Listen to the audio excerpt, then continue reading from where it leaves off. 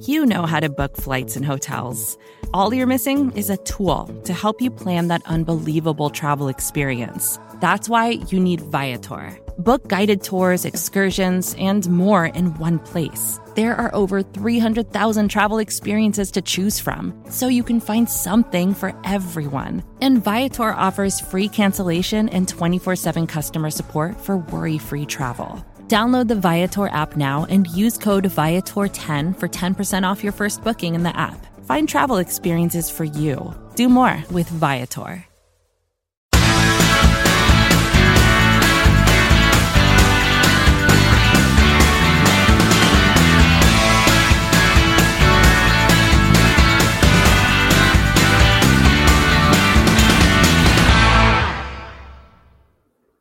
Happy New Year, everybody. It's 2020, and it's another episode of the Orange and Black Insider Bengals podcast. Happy to have you with us for the first official show of 2020. I am Anthony Cosenza. I hope that you had a great holiday season, Christmas, Hanukkah, Festivus, I guess. All of the holidays around this time of year, and is also a Happy New Year. Hopefully you all had a safe and fun New Year. And I'm joined, as usual, by my co-host, John Sheeran. John, Happy New Year, buddy. New year, new team, maybe, I guess, in a way. It's rare when I understand a reference that you said. It had a Merry Festivus to you, too, or Happy Festivus, or whatever Mr. Costanza calls it. Yeah, exactly. Did you have a good New Year's? I did. We went out into town and didn't remember much, so mission accomplished. Yeah, that's usually in the mornings when you hurt. That's usually a sign of a previous good night. So I invested in some Pedialyte to. I was well prepared. So that stuff works, man. It takes a little bit, but it helps.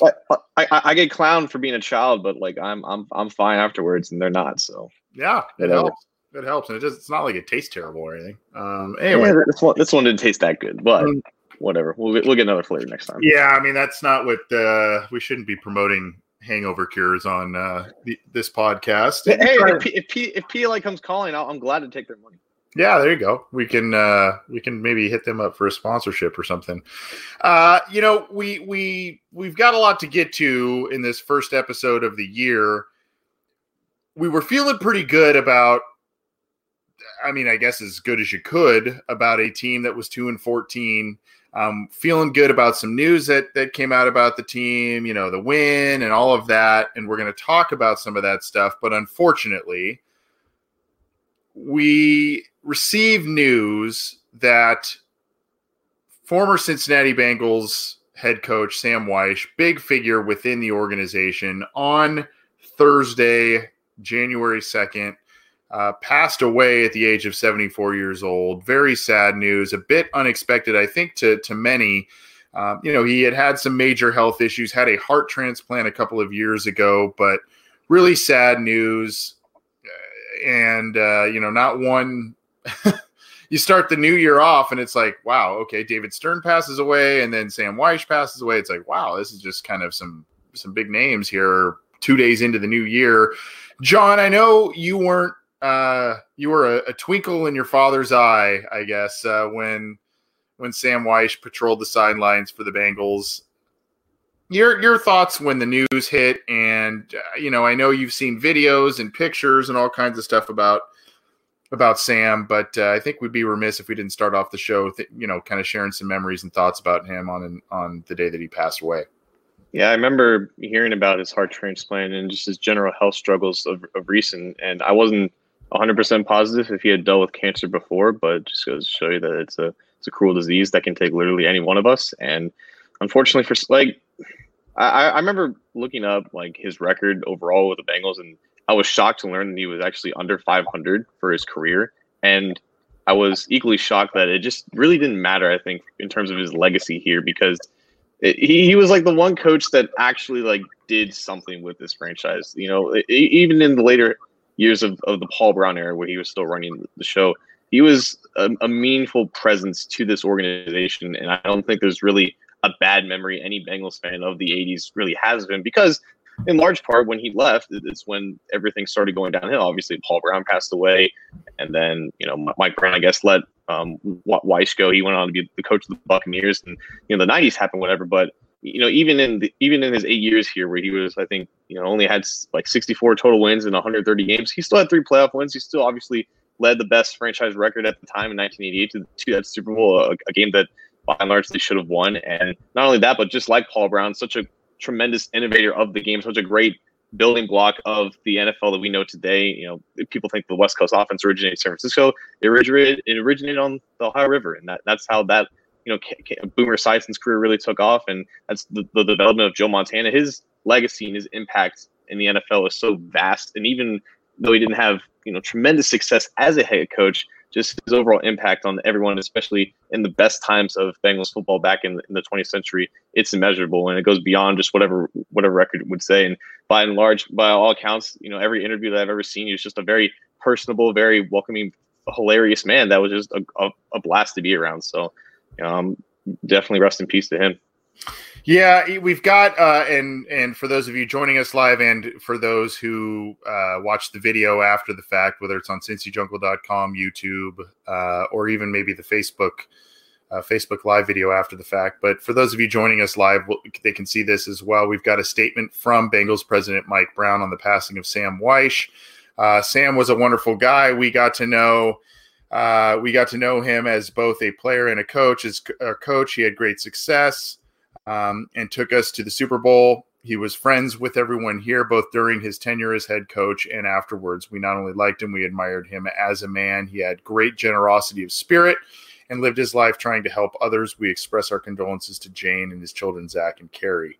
I don't want to be the guy that's, a little cynical, but I mean, the Weish-Mike Brown relationship actually ended with a little bit of acrimony towards the end there. I think Sam Weish years ago was kind of asked, why did you leave the Bengals, or how did that play out? He kind of said a little tongue in cheek, well, I was on my way to the office and I found out I was fired, or, and then Mike Brown kind of disputed that a little bit, but regardless, bygones be bygones. That was, a long time ago. And, Mike Brown and the Bengals organization obviously missing Sam Weish. It's interesting you talk about Sam Weich's his success or lack thereof in terms of overall record and all that kind of stuff. One thing that stood out to me is, as the Bengals head coach, I mean, that was one of the feathers in Marvin Lewis's cap, right? Is that he was the all-time winningest head coach. He had the most wins. He had the highest winning percentage, but he didn't have what Weish had, which was a Super Bowl appearance, much less playoff wins.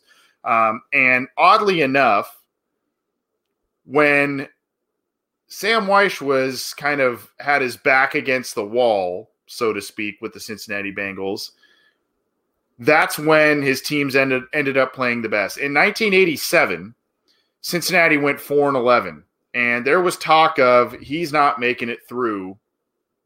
He's not making it past that season, much less into 1988. Lo and behold, the Bengals go 12-4 and make it to the Super Bowl, nearly win that Super Bowl. Next year, following that, they go 8-8. I believe at the end of that season was the infamous "You Don't Live in Cleveland" game, and they finish 8-8. They miss the playoffs. Well, 1990, of course, they go 9-7, make the playoffs, get another win there, and then the infamous Bo Jackson game occurred there. So my thoughts about him were this, back against the wall, and when he needed his team to perform, he got him to perform. He won quite a few big games. He was a personality that was really unmatched, and especially in Bengals. I mean, when you look at the coaches after him, there was not one that really, wore his heart on the sleeve like that. And really, I mean, Marvin Lewis was a good man and a good football coach. Sometimes he got a little terse with the media and fans and all that kind of stuff. You look at Zach Taylor, he seems to kind of be the aw shucks, young go-getter type of guy. The guys before them, a lot of blah personalities, but Sam Weish really brought the personality to the team. And like you said, he was very innovative, John. Very innovative in terms of the offense they ran. That offense that they ran in 1988 was just, the play action, the West Coast offense, just doing flea flickers and all kinds of stuff that was not part and parcel of the NFL really so much at the time, because it was kind of a running back heavy league, a running back centric league at the time. You had your Marinos and Jim Kellys and whatnot, but he kind of helped Boomer get to that echelon of quarterbacks in the league at the time. I don't mean to put you on the spot here, but I just kind of want I want some type of answer to this question. Like, since Weish had that personality and he had, relative success to the Bengals standards, and then he was fired by Mike Brown, do you think that at the time it could be classified as a similar situation to when Jimmy Johnson was fired by Jerry Jones, and where like Mike's, fresh ego as the new owner of the team got the better of him and ended up making a wrong decision? Because obviously Johnson won Super Bowls with Dallas, and then Jerry, thought he could do it on his own. And then Weiss never won a Super Bowl there. But do you think those situations were kind of similar, or they could be classified in a similar category? Yeah, I mean, similar. Obviously, Jimmy Johnson had the two Super Bowl victories, which was, obviously making it a bit different. But I think there are a lot of similarities there, and it's odd. It's pretty apropos that you bring that up, because I was thinking about this today upon the news of his passing. And I thought about, Mike Brown probably at the time when he took over, he probably got along with Weish okay, but at the time it was kind of like, look, we're not getting to where we want to go. I've got a vision. I've got a plan. I want to do things my way, much like Jerry Jones. I want a new coach and I want a new quarterback. What he probably tried to do is sell the idea of a David Klingler or someone like that in the draft to Sam Weish. Sam Weish wasn't on board with that. He was comfortable with Boomer, even though Boomer showed a couple of signs of regression, in the 91 season, but played well in 90 to take him to the playoffs. And I think there was probably just a disagreement there. That's my take on it. That of the vision and where the team was going to be headed in terms of Sam Weish and Boomer Esiason kind of being cycled out, much like Mike Brown saw towards the early 80s when Forrest Gregg and Ken Anderson were cycled out of the team, and they moved on to Weish and Boomer. And that, at the time, moving on from Ken Anderson to Boomer, while Anderson had a lot of years of experience, that didn't sit too great with a lot of fans because of what Ken Anderson meant to the team. So, I think that was just kind of, like you said, maybe the owner trying to put the stamp on his stamp on things, getting out of his father's immense shadow, and it didn't work, and it hasn't worked since. So that's my 2 cents on it. I don't know if you have a take on that. I'd love to hear it. I never really realized that until we were just like talking about it. But I always just hear like the two main decisions that were made or weren't made, I guess, was the casting off Bill Walsh to the West Coast, where he went on to create a dynasty in the 80s, and then the firing of Sam Weish, that kicked off the 90s. So it just and those two, I guess, like were had influence and worked together in San Francisco. So it's always been interesting to me to see, the decisions or the indecisions that stunted what could have been Cincinnati and ended up kickstarting in San Francisco, and how, some things in the NFL are more similar than you might think. Yeah, and I think Weish unfortunately lives a little bit in the shadow. You kind of Freudian slipped Bill, like a Walsh name there, Bill Walsh. I mean, those two worked as assistants with the Bengals, and Walsh was kind of the next guy in line, as many hardcore Bengals infamously know. Walsh was the next guy in line. He didn't get the job. He moved on to San Francisco, and oddly enough, he and Sam Weish end up meeting in the Super Bowl in the late 80s. But Weish doesn't get the credit that Walsh does for creating the type of offense that were so innovative in the 80s and have evolved into what many incarnations of what we're seeing today. Play action based and no huddle and all that kind of stuff. Those are the things that Montana and Esiason, Walsh and Weish ran a lot. And Weish doesn't get the credit because he doesn't have the Super Bowl wins that Walsh did. But those are the kind of things those two were working on while they were with the Bengals. So the NFL lost an innovative mind, a great personality. I'll leave it with this. If you want to, I don't know where you can find it. Maybe on YouTube. It used to be on the NFL Network's top 10 countdown. So maybe it's somewhere in their archives or something. But if you go back, there is a top 10 count. I think it was top 10 rivalries or something. And it was one of them that was the old AFC Central and the coaches within it. It was Chuck Knowles, Sam Weish, Jerry Glanville, and who am I forgetting? I think it was Marty Schottenheimer at the time, and maybe Bud Carson as well. But anyway, in the 80s, these guys, it was 4 coaches, huge personalities, real old school approach guys, and Jerry Glanville was just a wacky dude. And he and Sam Weish would run scores up on each other, would do things that are just you would not do today. Maybe if you're Bill Belichick, but that's about it. You would just not do these things today. And in post-game press conferences, they would like talk noise about each other openly. I mean, it was hysterical. So if you can find some of that stuff, if I find it too, I'll send a link out. But it was hysterical to watch. And I remember there was a game against the Houston Oilers. I think it was 1990, or maybe it was 1989 when the Bengals missed the playoffs. 10 seconds left. The Bengals are up 60-7 on the Oilers, and Sam Weish opts to go for a field goal with 10 seconds left and makes it 63-7. And that's just the kind of guy he was on the football field. That's just the kind of guy he was on the football field. And I remember a bit of him. I was pretty young, but I remember a bit of him. I remember the Cleveland, you don't live in Cleveland game. So for a guy like me that didn't grow up in Cincinnati, he was a guy that really resonated with me, and it was a little shocking to hear him pass. I know he had some health problems, but a little shocking to hear him pass. And we didn't want to start off the show on a sad note, but we would be remiss if we didn't mention Sam Weish, talk about his tenure with the Bengals, because he meant so much to this team. And he was a guy, John, I thought, that did a great job of wrangling in huge personalities and harnessing that to get to some success. And, Marvin Lewis did it a little bit on some levels at times, but not to the same level that Sam Weish did. So those are kind of some of the things I think about when I think about Sam Weish. We're seeing a lot of, I see a lot of comments here about Weish and the old AFC Central and all of that. So, R.I.P. Sam. But we'll remember you fondly for sure.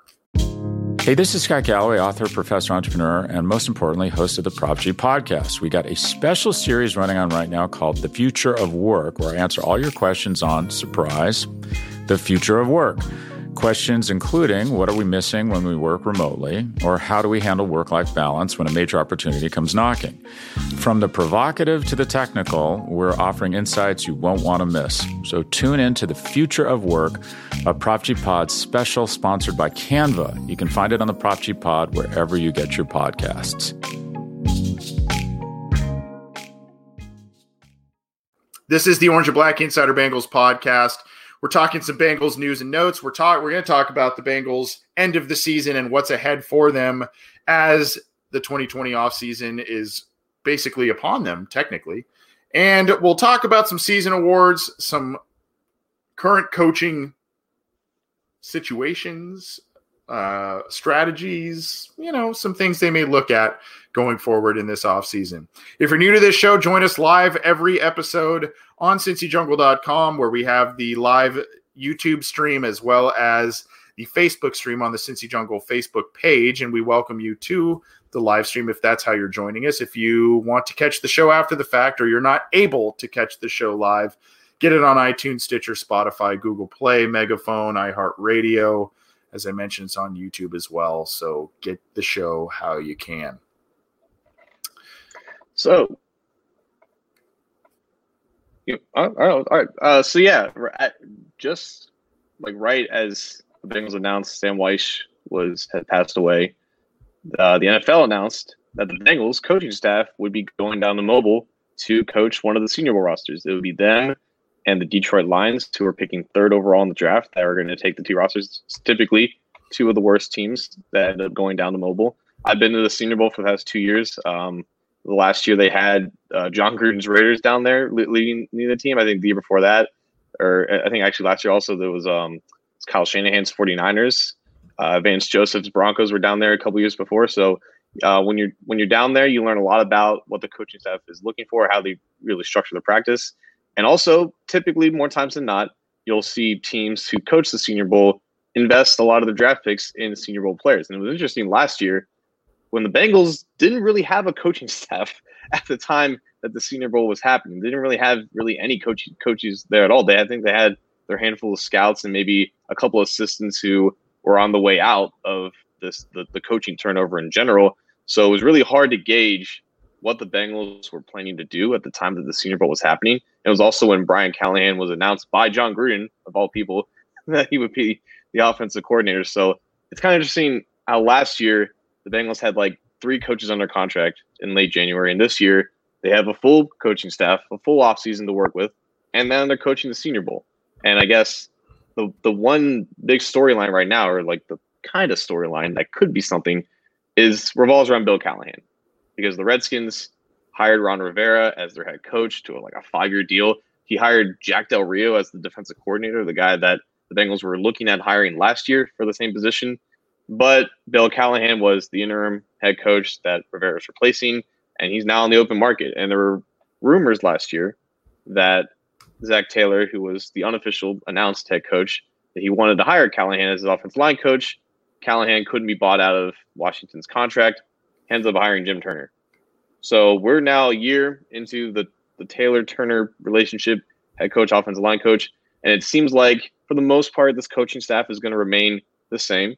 But if there could be a couple of guys on the hot seat that could get replaced, Turner might be a guy, and if Callahan's available, he could be replacing him. So, Anthony, in terms of replacing Callahan for Turner, I think we would all agree upon that unanimously. But would you be interested, say that Callahan doesn't get a lot of interest from other teams, and bringing him on as a consultant, even though it would still be Turner with, has the mainstay of, what goes on in the offensive line room?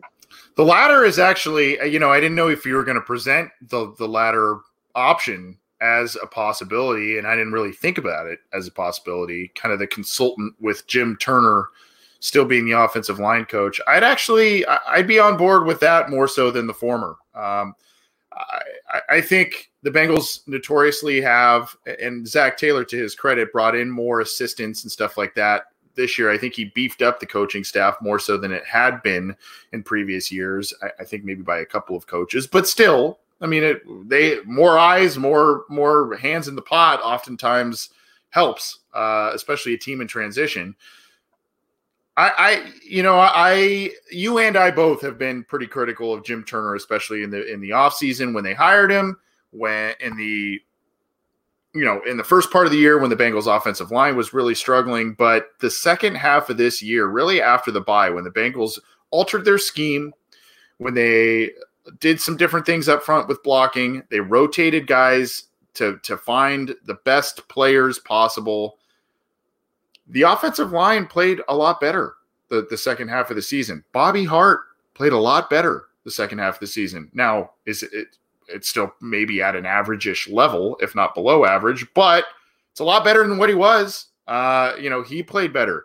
You saw some things from Fred Johnson in the final game. He actually looks like he can play a little bit. Michael Jordan flashed as he got more snaps. And I love what Matt Minnick says on Twitter. These guys that are getting higher PFF grades, these rookies or guys that are, so many people are quick to lambaste those guys saying, they have low PFF scores. They're terrible players. Well, when they have limited amount of snaps and they don't get more snaps to not only get better, but make more positive plays.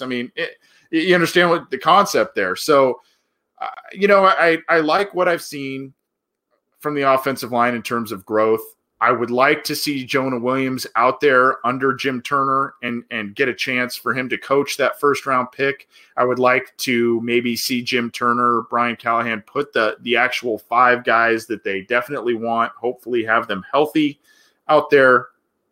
And then you've got that valued veteran coach voice in Callahan, guy who has been a head coach in the league, a guy who is coached at the college level as a head coach, a guy who is known for his offensive prowess. That's kind of what Zach Taylor, I think, wanted in some form last year, be it as a defensive coordinator or what have you. He wanted that guy to lean on. He's got his son on the staff. He's tight with – it just makes a lot of sense. I see the value in getting rid of Turner and just replacing him with Callahan. I do see the value in doing that, but, I think – you saw a unit take some strides towards the end of the year, and I'm a little more hesitant now to say, show them the door, and especially with the option you talked about with you have Callahan in as a consultant. Yeah, I think you do have to give credit where credit is due, and it's I don't know if it's not irresponsible, but I think it's more accurate to put that revival of the offensive line, or not a revival, but just the better utilization of their talents with what personnel they have to what scheme that they needed to run with Joe Mixon in the running game. I think that was also a collective unit with Callahan and also Taylor recognizing what strengths that they had and realizing that what they were doing was just not working at all. It was the worst running game in the league, and just the adaptation of more of a power and a man scheme to whatever talent they had on the offensive line. And the no hesitation moves to bench Billy Price, when he was doing bad, and to give Fred Johnson some tries out there, and to stick with Trey Hopkins at center, and to bring back John Miller at right guard, even when he wasn't fully healthy. So the personnel moves, I think, on the offensive line give Turner the benefit of the doubt. I don't know if I continue to trust him going forward, but this year has alleviated my concerns about his ability to develop talent. And yes, I do think that he shouldn't be outright fired, despite what our preconceived notions were about him. I still think that there are some questions about his character, but again, I don't know the man. I just go off of what I've read and what was previously reported over the past years or so. So yes, the benefit of the doubt can be slightly more given to. We can't forget about the whole Cordy Glenn situation. I still think that that's definitely a blemish that, if not anything else, is still cloudy over his overall character and whatnot. But also with Callahan, I think last year there was a lot of rumors or talk about how one of Taylor's first hires would be Mike Sherman, his father-in-law, who was a former head coach for the Packers. He worked under him in Texas A&M and then with the Miami Dolphins, hiring him as an offensive consultant or just an offensive assistant. So whatever Marvin Lewis is doing for Herm Edwards in Arizona State would be a very good apt comparison. A guy who doesn't have direct responsibility with any one unit, but a guy who understands whatever scheme and type of offense that they're trying to run, and to bounce off his veteran leadership. I think that's just a role that people pigeonholed Sherman for last year, but now I think Callahan would greatly fit that. But the problem is, like you said, this is the most deep, packed-filled, full Bengals coaching staff that we've seen in recent memory. I think it's the largest Bengals coaching staff ever. He literally Zach Taylor had new offices built for his new coaches this offseason. When I toured the facility in August, I saw new office spaces next to the indoor facility, next to the locker room, and I was told that they were freshly built for this new coaching staff. So it would have to take some type of turnover there in terms of coaches leaving for other jobs and opportunities, and we can get that in a minute. But it's also the fact that not only do you have Turner here, who has made a case to be brought back, but you also have an assistant offensive line coach as well, Ben Martin, I believe is his name, who's also deserves some credit for developing these young guys. So it would be a lot of voices in the room, mainly surrounding about one topic, but I do think that you have to value whatever veteran leadership, and also also the fact that Callahan was Taylor's college coach in Nebraska, that just a general experience with him, and then bringing him with his son, it just makes a lot of sense. But you're right, we can't just completely oust Turner, because we do have to give him credit for whatever developments that he's made with these young guys, and slightly turning around this offense line to somewhat of a respectable unit.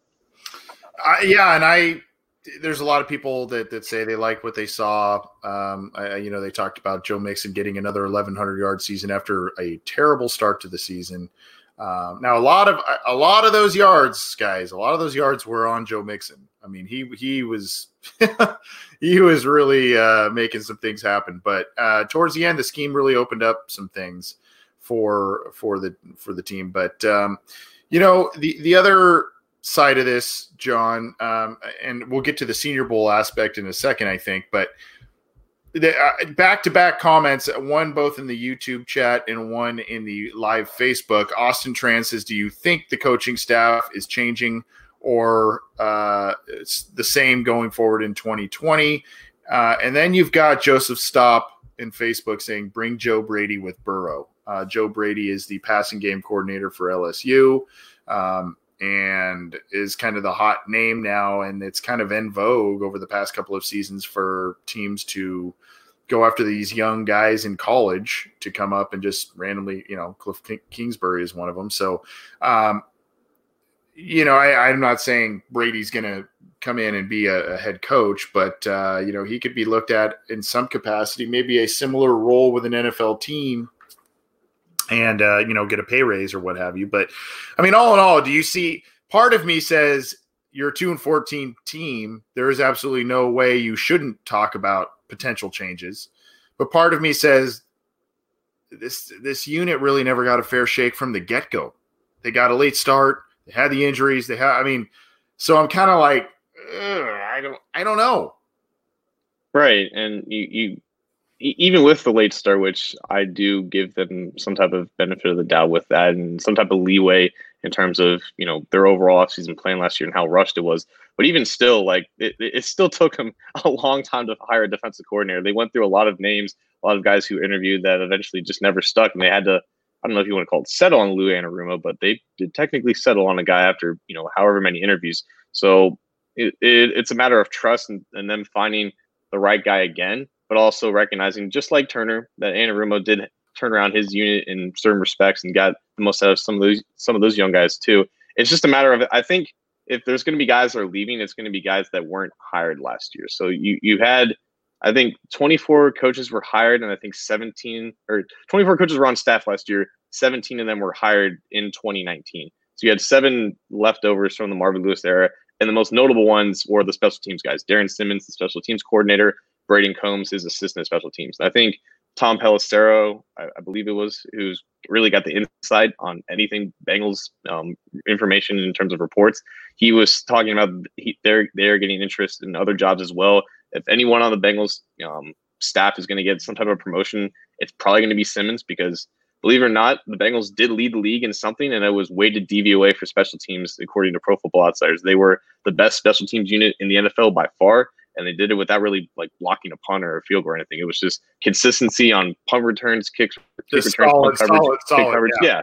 To have career seasons from Brandon Wilson as a kick returner, to have Stanley Morgan as your best special teamer as a rookie, phenomenal performances week in and week out, and why they remain competitive in most of these games. So I do Simmons was, I think he was probably the most serious candidate to be the in-house replacement for Marvin Lewis last year, head coach.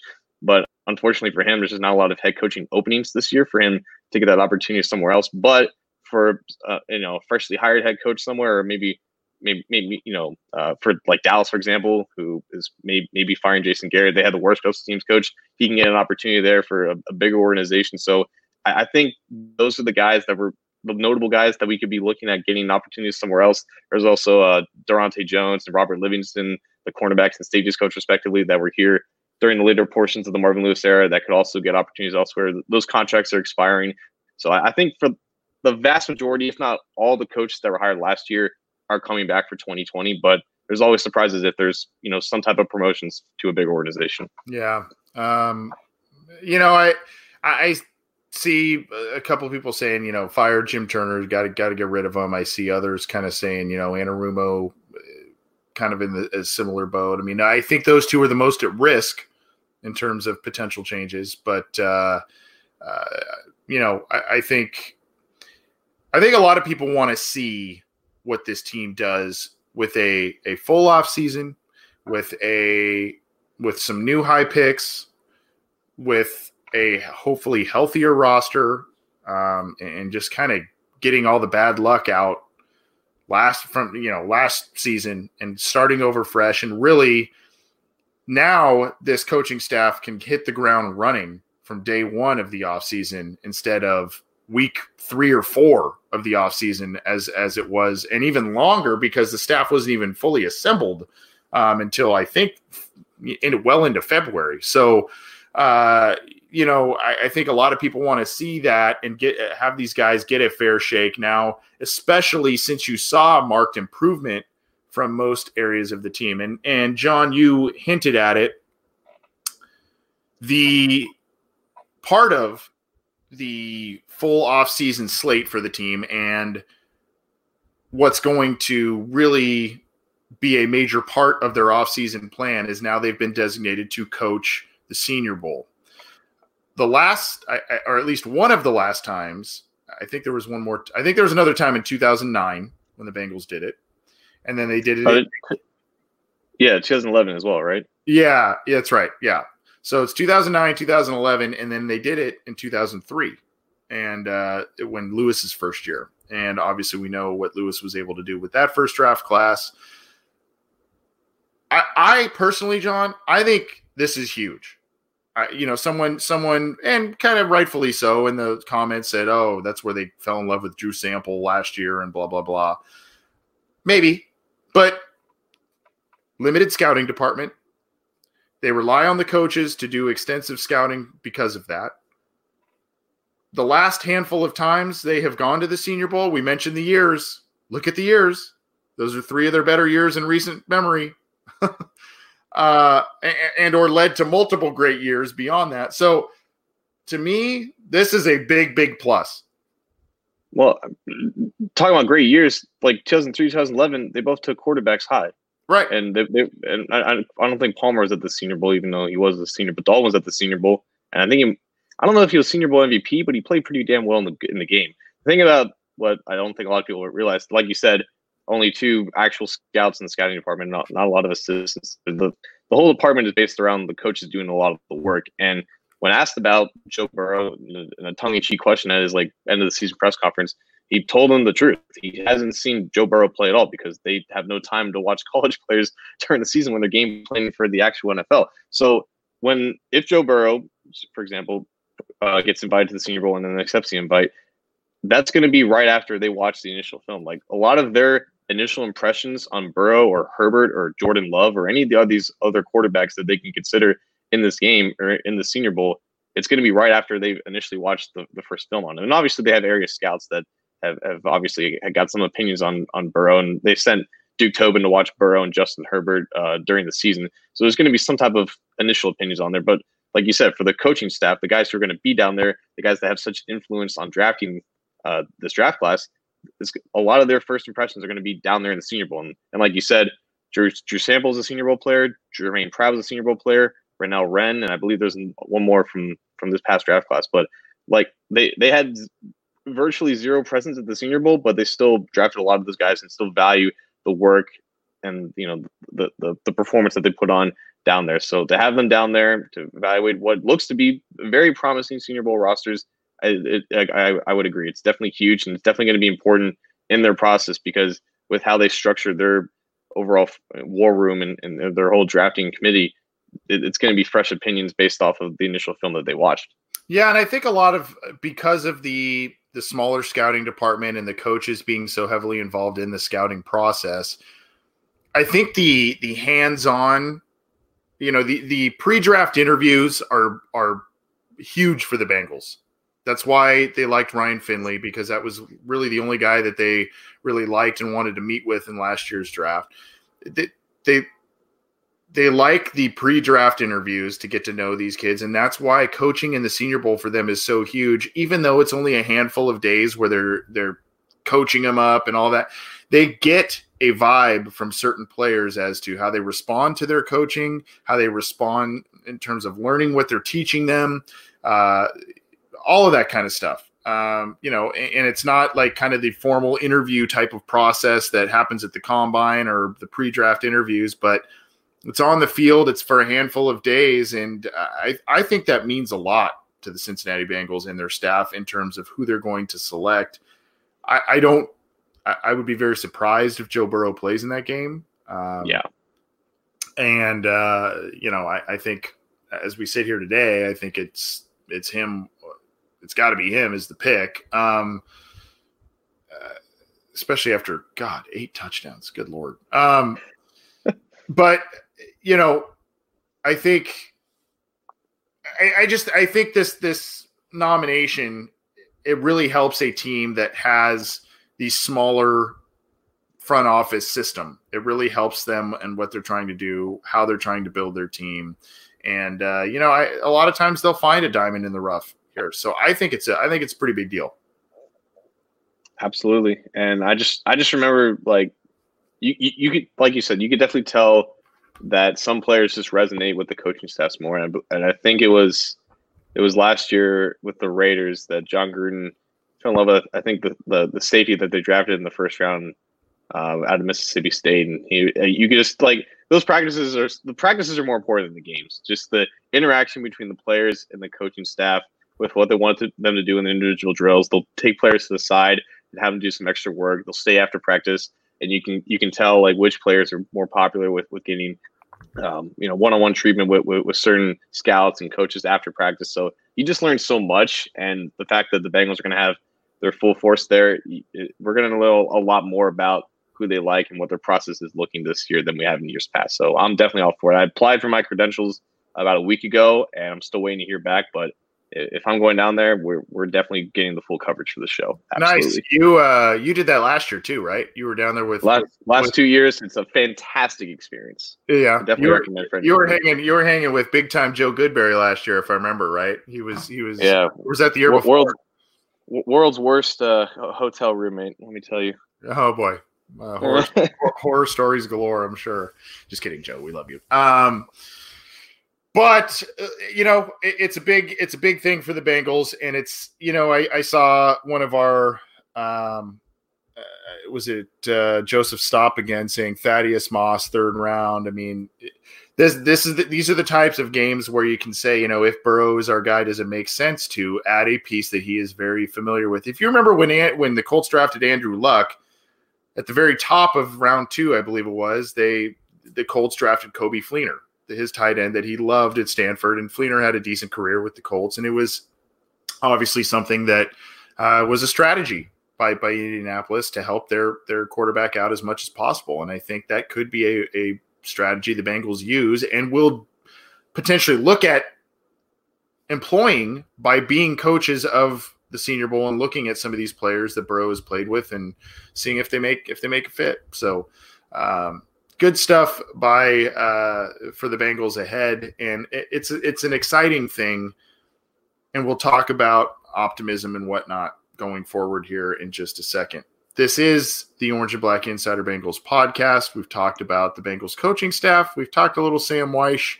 We've talked about a number of things on this episode. We're going to be here for a little while longer. We will be having a listener questions episode tomorrow afternoon. So join us for that. It'll probably be midday Pacific, so 3-ish Eastern. So join us for that. We're already fielding questions. We've got a lot of texts lined up. And then we've got, I think, some emails and other stuff. So tweet us, do all that stuff, tee us up. We're still taking questions. There'll also be a post on cincyjungle.com to leave some questions in the comments section there. So let us know what you're thinking about as we head into the weekend, the first weekend of the offseason for the Bengals. And we'll try and answer as many as we can tomorrow, which is Friday the 3rd. So try and join us with that for that as well. Again, you can get this show wherever you get your audio podcasts. We're on YouTube and Cincy Jungle, so check us out and try and join us live if you're able. John, I think kind of the last area we're gonna touch on here is just overall optimism. We've kind of built a little bit to this point here. We'll try and get to some season awards at the end too, but I think kind of where we're going here is, how optimistic should we be for a team that's 2-14? And we talked about the Senior Bowl now on the horizon for them, and then they're being the coaching staff there, or one of the coaching staffs there. The Bengals just came off a win against a Browns team, really a game that you kind of felt they needed to win that game for a lot of reasons, not just pride, but to kind of feel good about next year. Maybe even security for Zach Taylor. Probably not, but maybe a little bit there. That's a rivalry game. You don't want to lose that at home. Maybe a good swan song for Andy Dalton. Now the team is poised to have the number 1 overall pick, top picks in every round. Guys are getting healthy. You got basically an extra first-round pick if you want to look at it that way, and Jonah Williams coming back. I mean, cap space, a lot of different reasons here for optimism. I already saw a comment in our live chats here. It's the Mike Brown Bengals. There's no reason for optimism. Okay. But I don't know. Where are you at optimism wise as the year now, the off season's here, and there are a lot of kind of chips stacked in the Bengals corner kind of quietly. That's the whole reason for any warranted optimism, because the pessimism is 100% understandable, and it's basically this relationship that Bengals fans have with the organization is very parasitic, and it's understandable why you wouldn't have any expectations for them to do the right thing. And I think in years past, when they weren't as good, when they were finishing like third in the AFC North, around 6 to 7 wins, they should have been pushed to a place where they could have to be forced to improve, but they didn't take the necessary steps, and they ended up progressing to the worst team in the league. The reason why there's some room for optimism is because, like you said, they are in the absolute perfect spot. They are in with the first overall pick, with a quarterback who's worth being taken there, with a coaching staff that, again, has now time to build something, to overhaul this roster. Right now they have about $60 million in cap space, but they can get the quarterback off the books for $17 million. They can get the left tackle Cordy Glenn off the books for $9 million. They can get a cornerback off the books, Drake Kirkpatrick, for about $8 million. They're setting themselves up for over $80 million in cap space, and we know that they're not going to use all $80 million. They're probably not going to use $60 million of that, but it's still a lot to do, a lot more than what they've done in recent past. And the fact that they've watched most of their free agency be a colossal failure in an offseason period where they did make some moves, but it just wasn't very smart moves. The fact that they now have that in the back of their minds with a lot more cap space, it sets them up to do a lot of great things for once, instead of a lot of decent things. And it's a step for them to take more baby steps into the right direction. But again, it's the fact that we have to wait to see them actually do it. It's the careful optimism, knowing that they're in such a great position, better than most teams who are not in the playoffs right now, to the ability to take this franchise to the next step. They still just have to do it, though. And I understand why anybody would be very skeptical in believing that will actually be happening. But they're also in a position where they don't really have any other choice. Like, it's not like they can go in another direction in the draft. It's not like they can't use at least $40 million of that cap space to improve the roster. It's not like they're not going to get rid of Andy Dalton or Cordy Glenn to extend some other players or sign maybe a starter or two in free agency. Like, these things are almost inevitable with their situation now, but it's still just the big question mark of, will they actually do it? And you can be optimistic because they're just in no position to do anything different. I think that's where this all stems from. Yeah, and I'm sharing a screen here. You see the top. This is courtesy of Spotrac.com. Obviously the financial-based site for basically all professional sports. But so this is a little bit of a fluid number, but you're basically seeing the top half of the league in terms of cap space. And Cincinnati currently is at number 13 projected for 2020 with about $58.5 million in projected cap space. That's without a Drake Kirkpatrick contract potentially coming off of the books. You mentioned Cordy Glenn I'd like to see him come in and play well next year, but they kind of benched him a little bit in the last game for Fred Johnson. And so who knows what his future holds. You've got Andy Dalton's $16-17 million potentially coming off the books. So I guess, if you're adding right there, that's, roughly, gosh, I don't know. I'd have to go off the top of my head. I think Dre's cap number is about $10 million. Dalton's is about 17, and then Cordy's is, I think, another 8 to 10 million. So, I mean, you're looking at about 35 million or so potentially in additions, right? I think with the dead money, it's closer to in the low 20s, or sorry, the mid 20s. Yeah, but still, okay. it's still substantial. It's not marginal by any means. You know what I mean? Right. Yeah, because I didn't add in the dead cap for Kirkpatrick and Cordy Glenn, but yeah, I mean, you're looking at mid 20s or so in terms of additional space for that. So I guess where I'm going with this, John, is I'm pretty sure I know the answer, but what do you like the best in terms of reasons for it to be optimistic next year? The late season uptick in performance from the offensive line and the defense, and them getting wins and just playing better throughout most of the second half of the season. The high picks, the Senior Bowl coaching opportunity, or the potential and immense amount of cap space that the team will have at their disposal.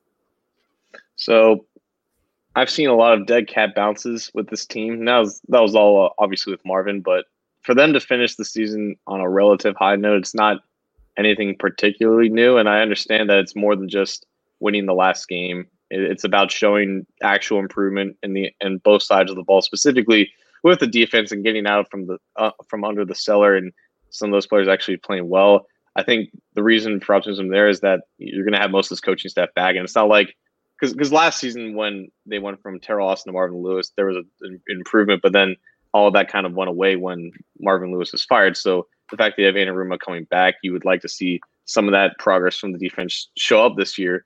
But I still think that even with that aside, I still think it's just they're in a position to draft a franchise quarterback, and they're in a position to actually use some cap space and be almost forced to use some of this cap space because they have to have some type of minimum spending requirement with the cap going near 200 million for the 2020 season. So I still think it's just the situation that they brought in. And I understand that, momentum to a certain extent can be believed to be real, but it's just that I've seen them win, the final two or whatever games for other seasons. And like that 2017 season, they won the last two games. They knocked Baltimore out of the playoffs. It was the resurgence of Tyler Boyd's career. They still finished 6-10 the next year. It didn't do a ton. I think you still have to harness that late season momentum and put it into actual improvements.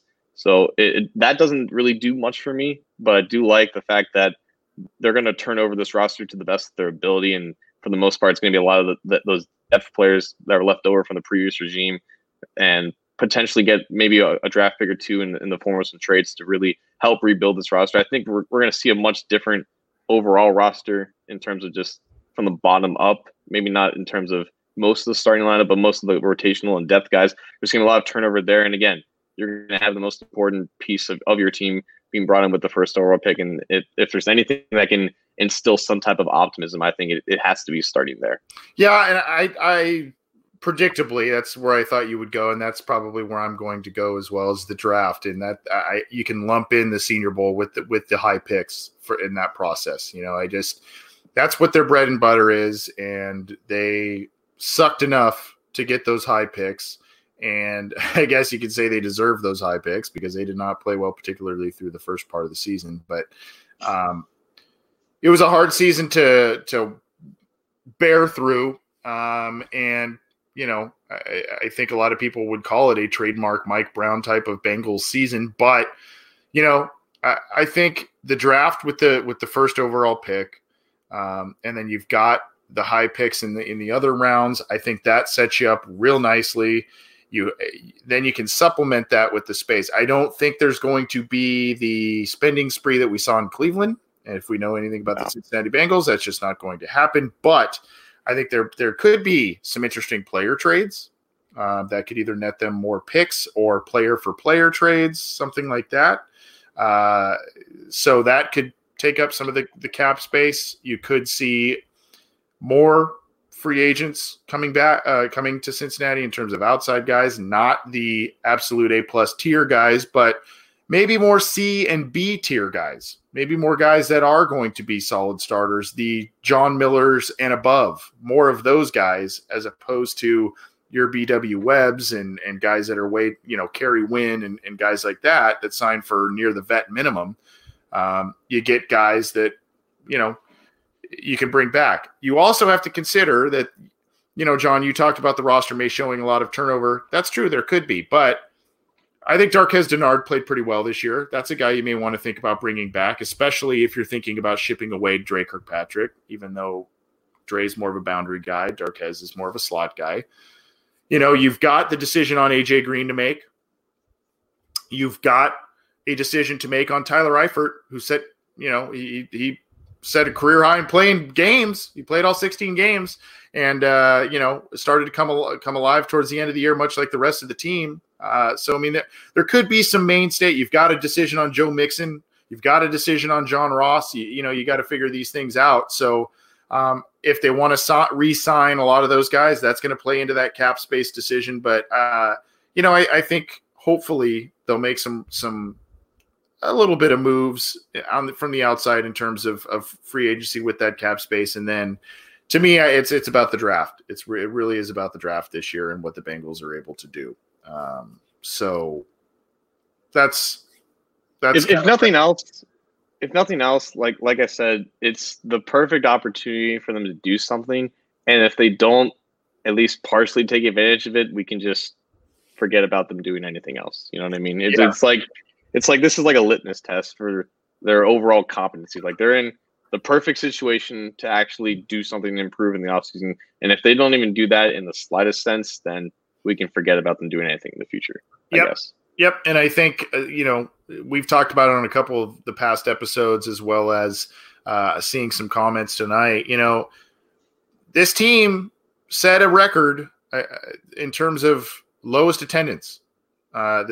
People were not going to the games. They were the lowest at Paul Brown Stadium this entire year.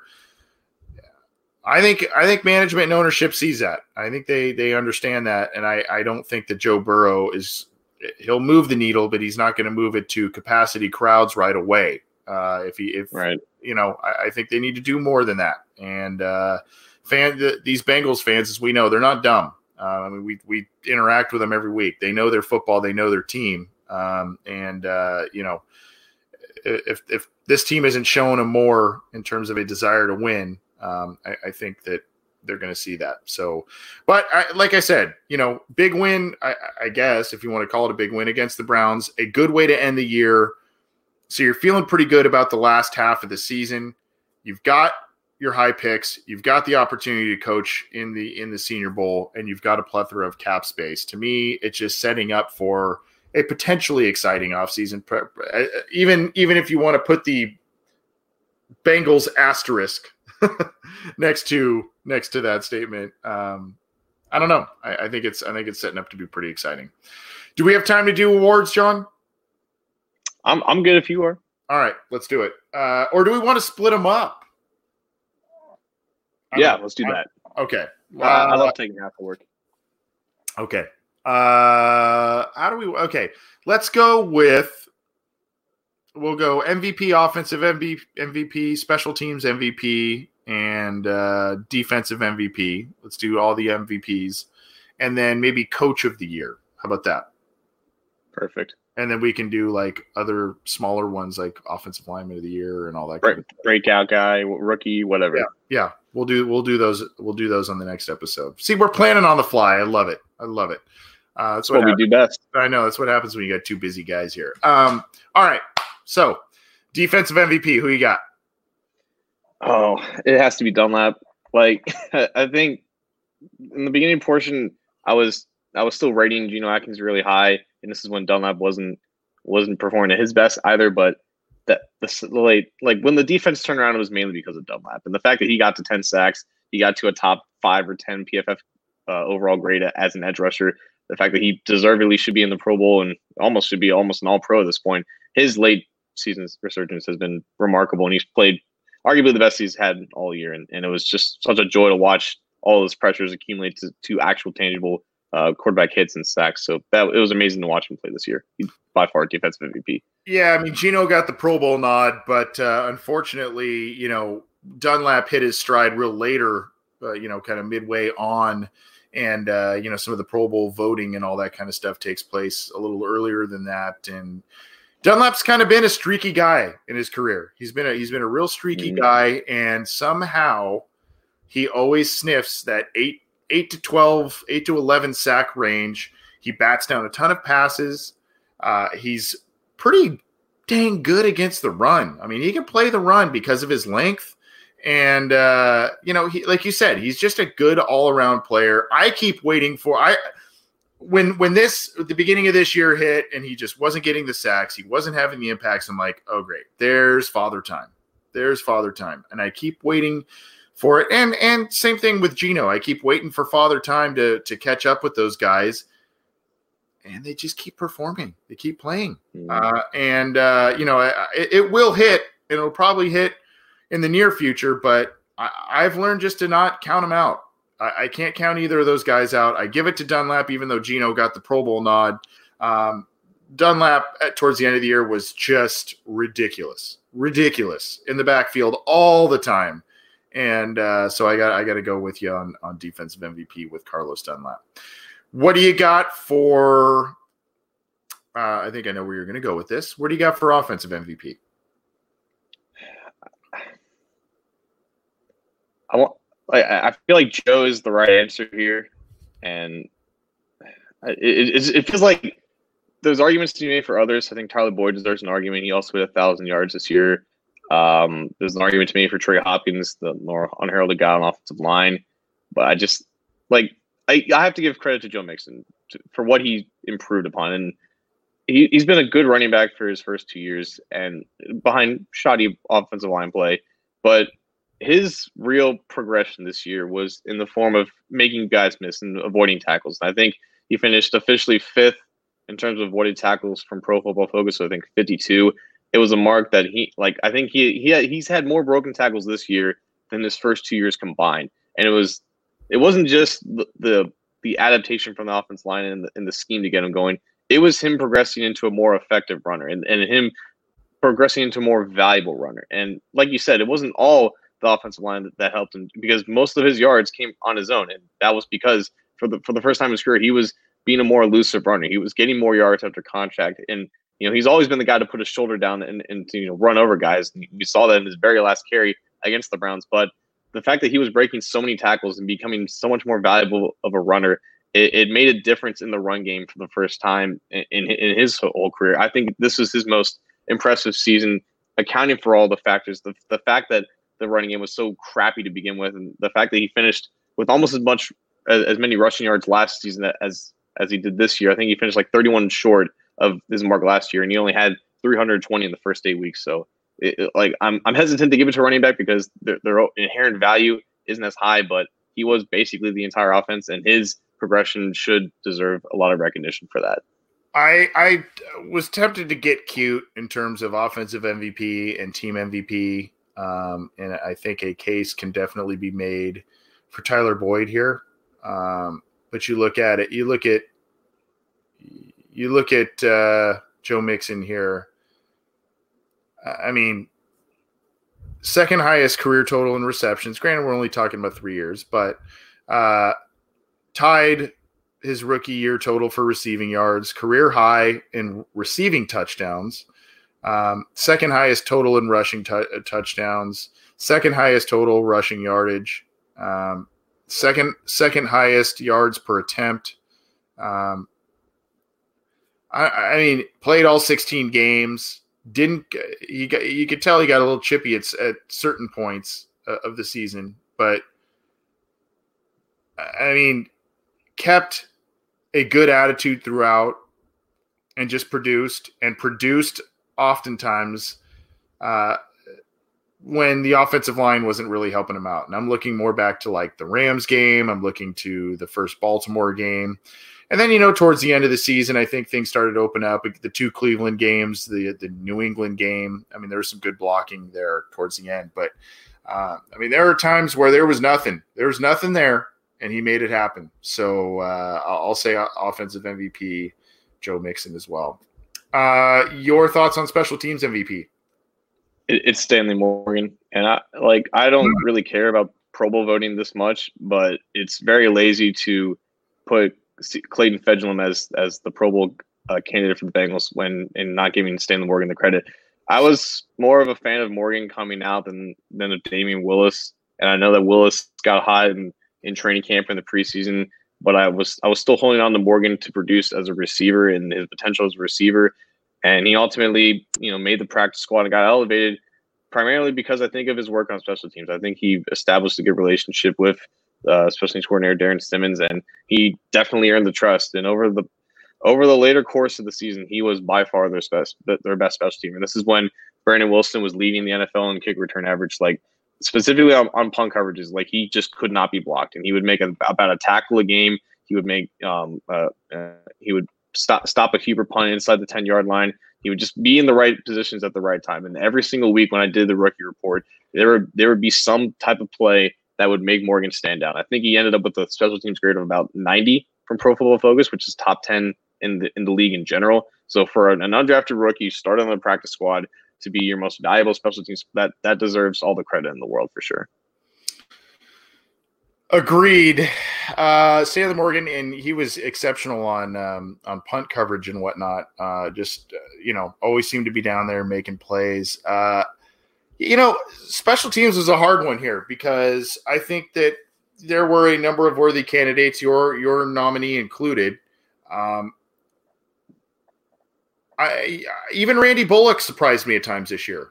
He had one of his best seasons, hit a 57-yarder career high.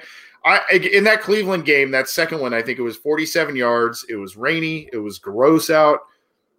And the Bengals needed it. And I'm like, watch, they're going to let this thing slip away. He's going to miss this thing. And, Cleveland, lo and behold, it's just boom, automatic. He hit it. But I'm not going with him. I'm going with Kevin Huber.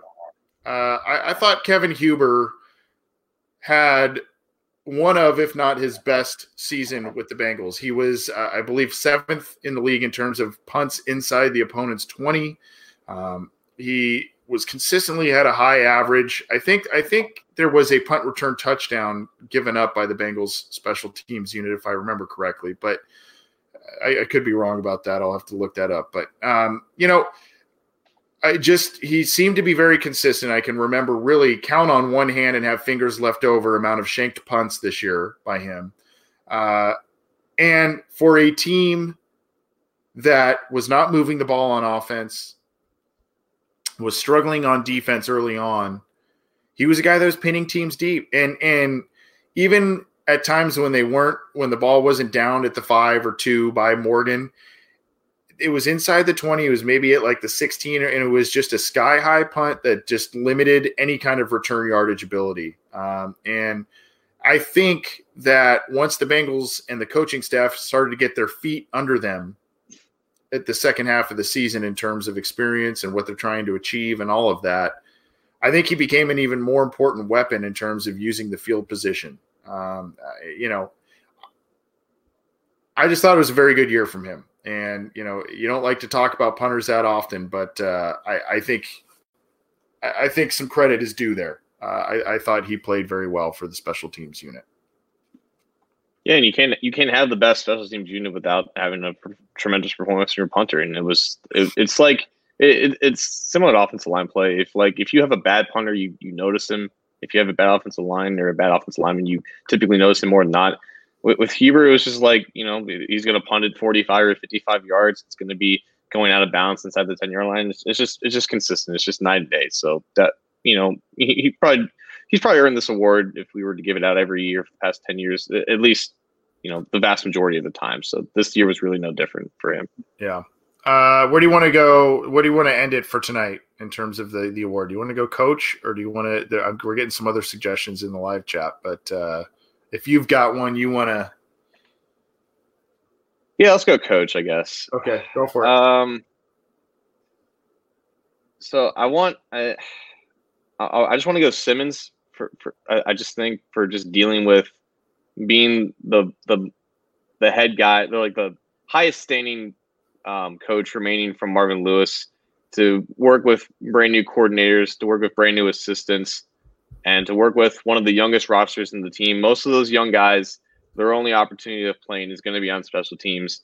And, to go from potentially being the head coach, taking over from Marvin, to just being the same special teams coordinator for the past 20 years now with a new head coach, and to have, again, the best unit in the NFL in terms of weighted DVOA, to have really no shortcomings in any type of coverage or return unit, to have Brandon Wilson have his best year, to have Stanley Morgan be your best special teamers, to have Kevin Huber, improve the way he did, and like you said, to have Randy Bullock play better than I guess was expected for him. I just think with all those circumstances, he did by far the best job. And if there's anybody on the staff that is worthy of some type of promotion or some type of raise throughout the league, it's probably Darren Simmons. Yeah, hard to disagree with you there. I think some cases could be made for some other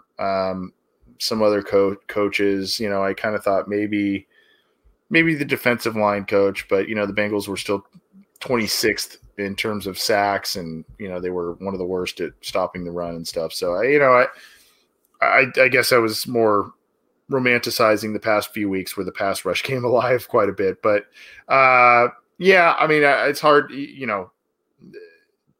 Like I said, Bullock played well this year, kicked pretty well.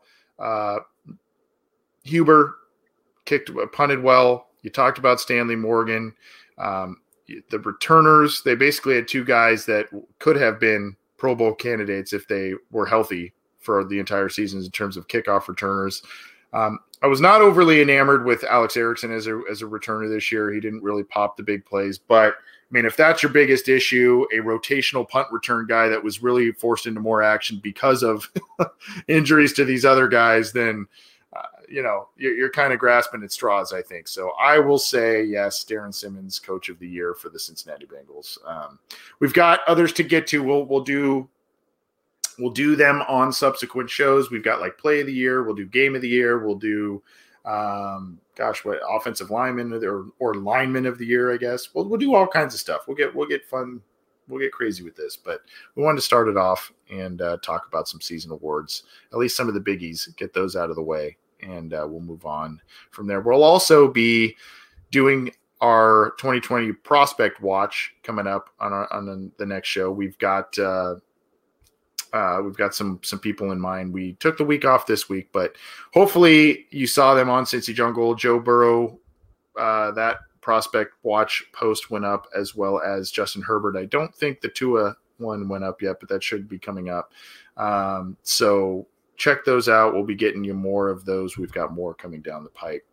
The other thing I wanted to just bring up, and I don't want to overpromise and underdeliver, but we'll be probably doing some pretty special things in terms of guests and stuff in future shows. As you may have noticed, when we do the prospect watch, we've brought in some others from SB Nation networks and whatnot to help us preview those.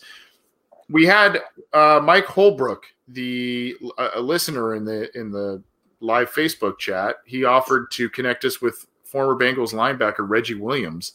And apparently during this show, Reggie Williams said he would love to come on the show. So we're going to coordinate that and bring him on.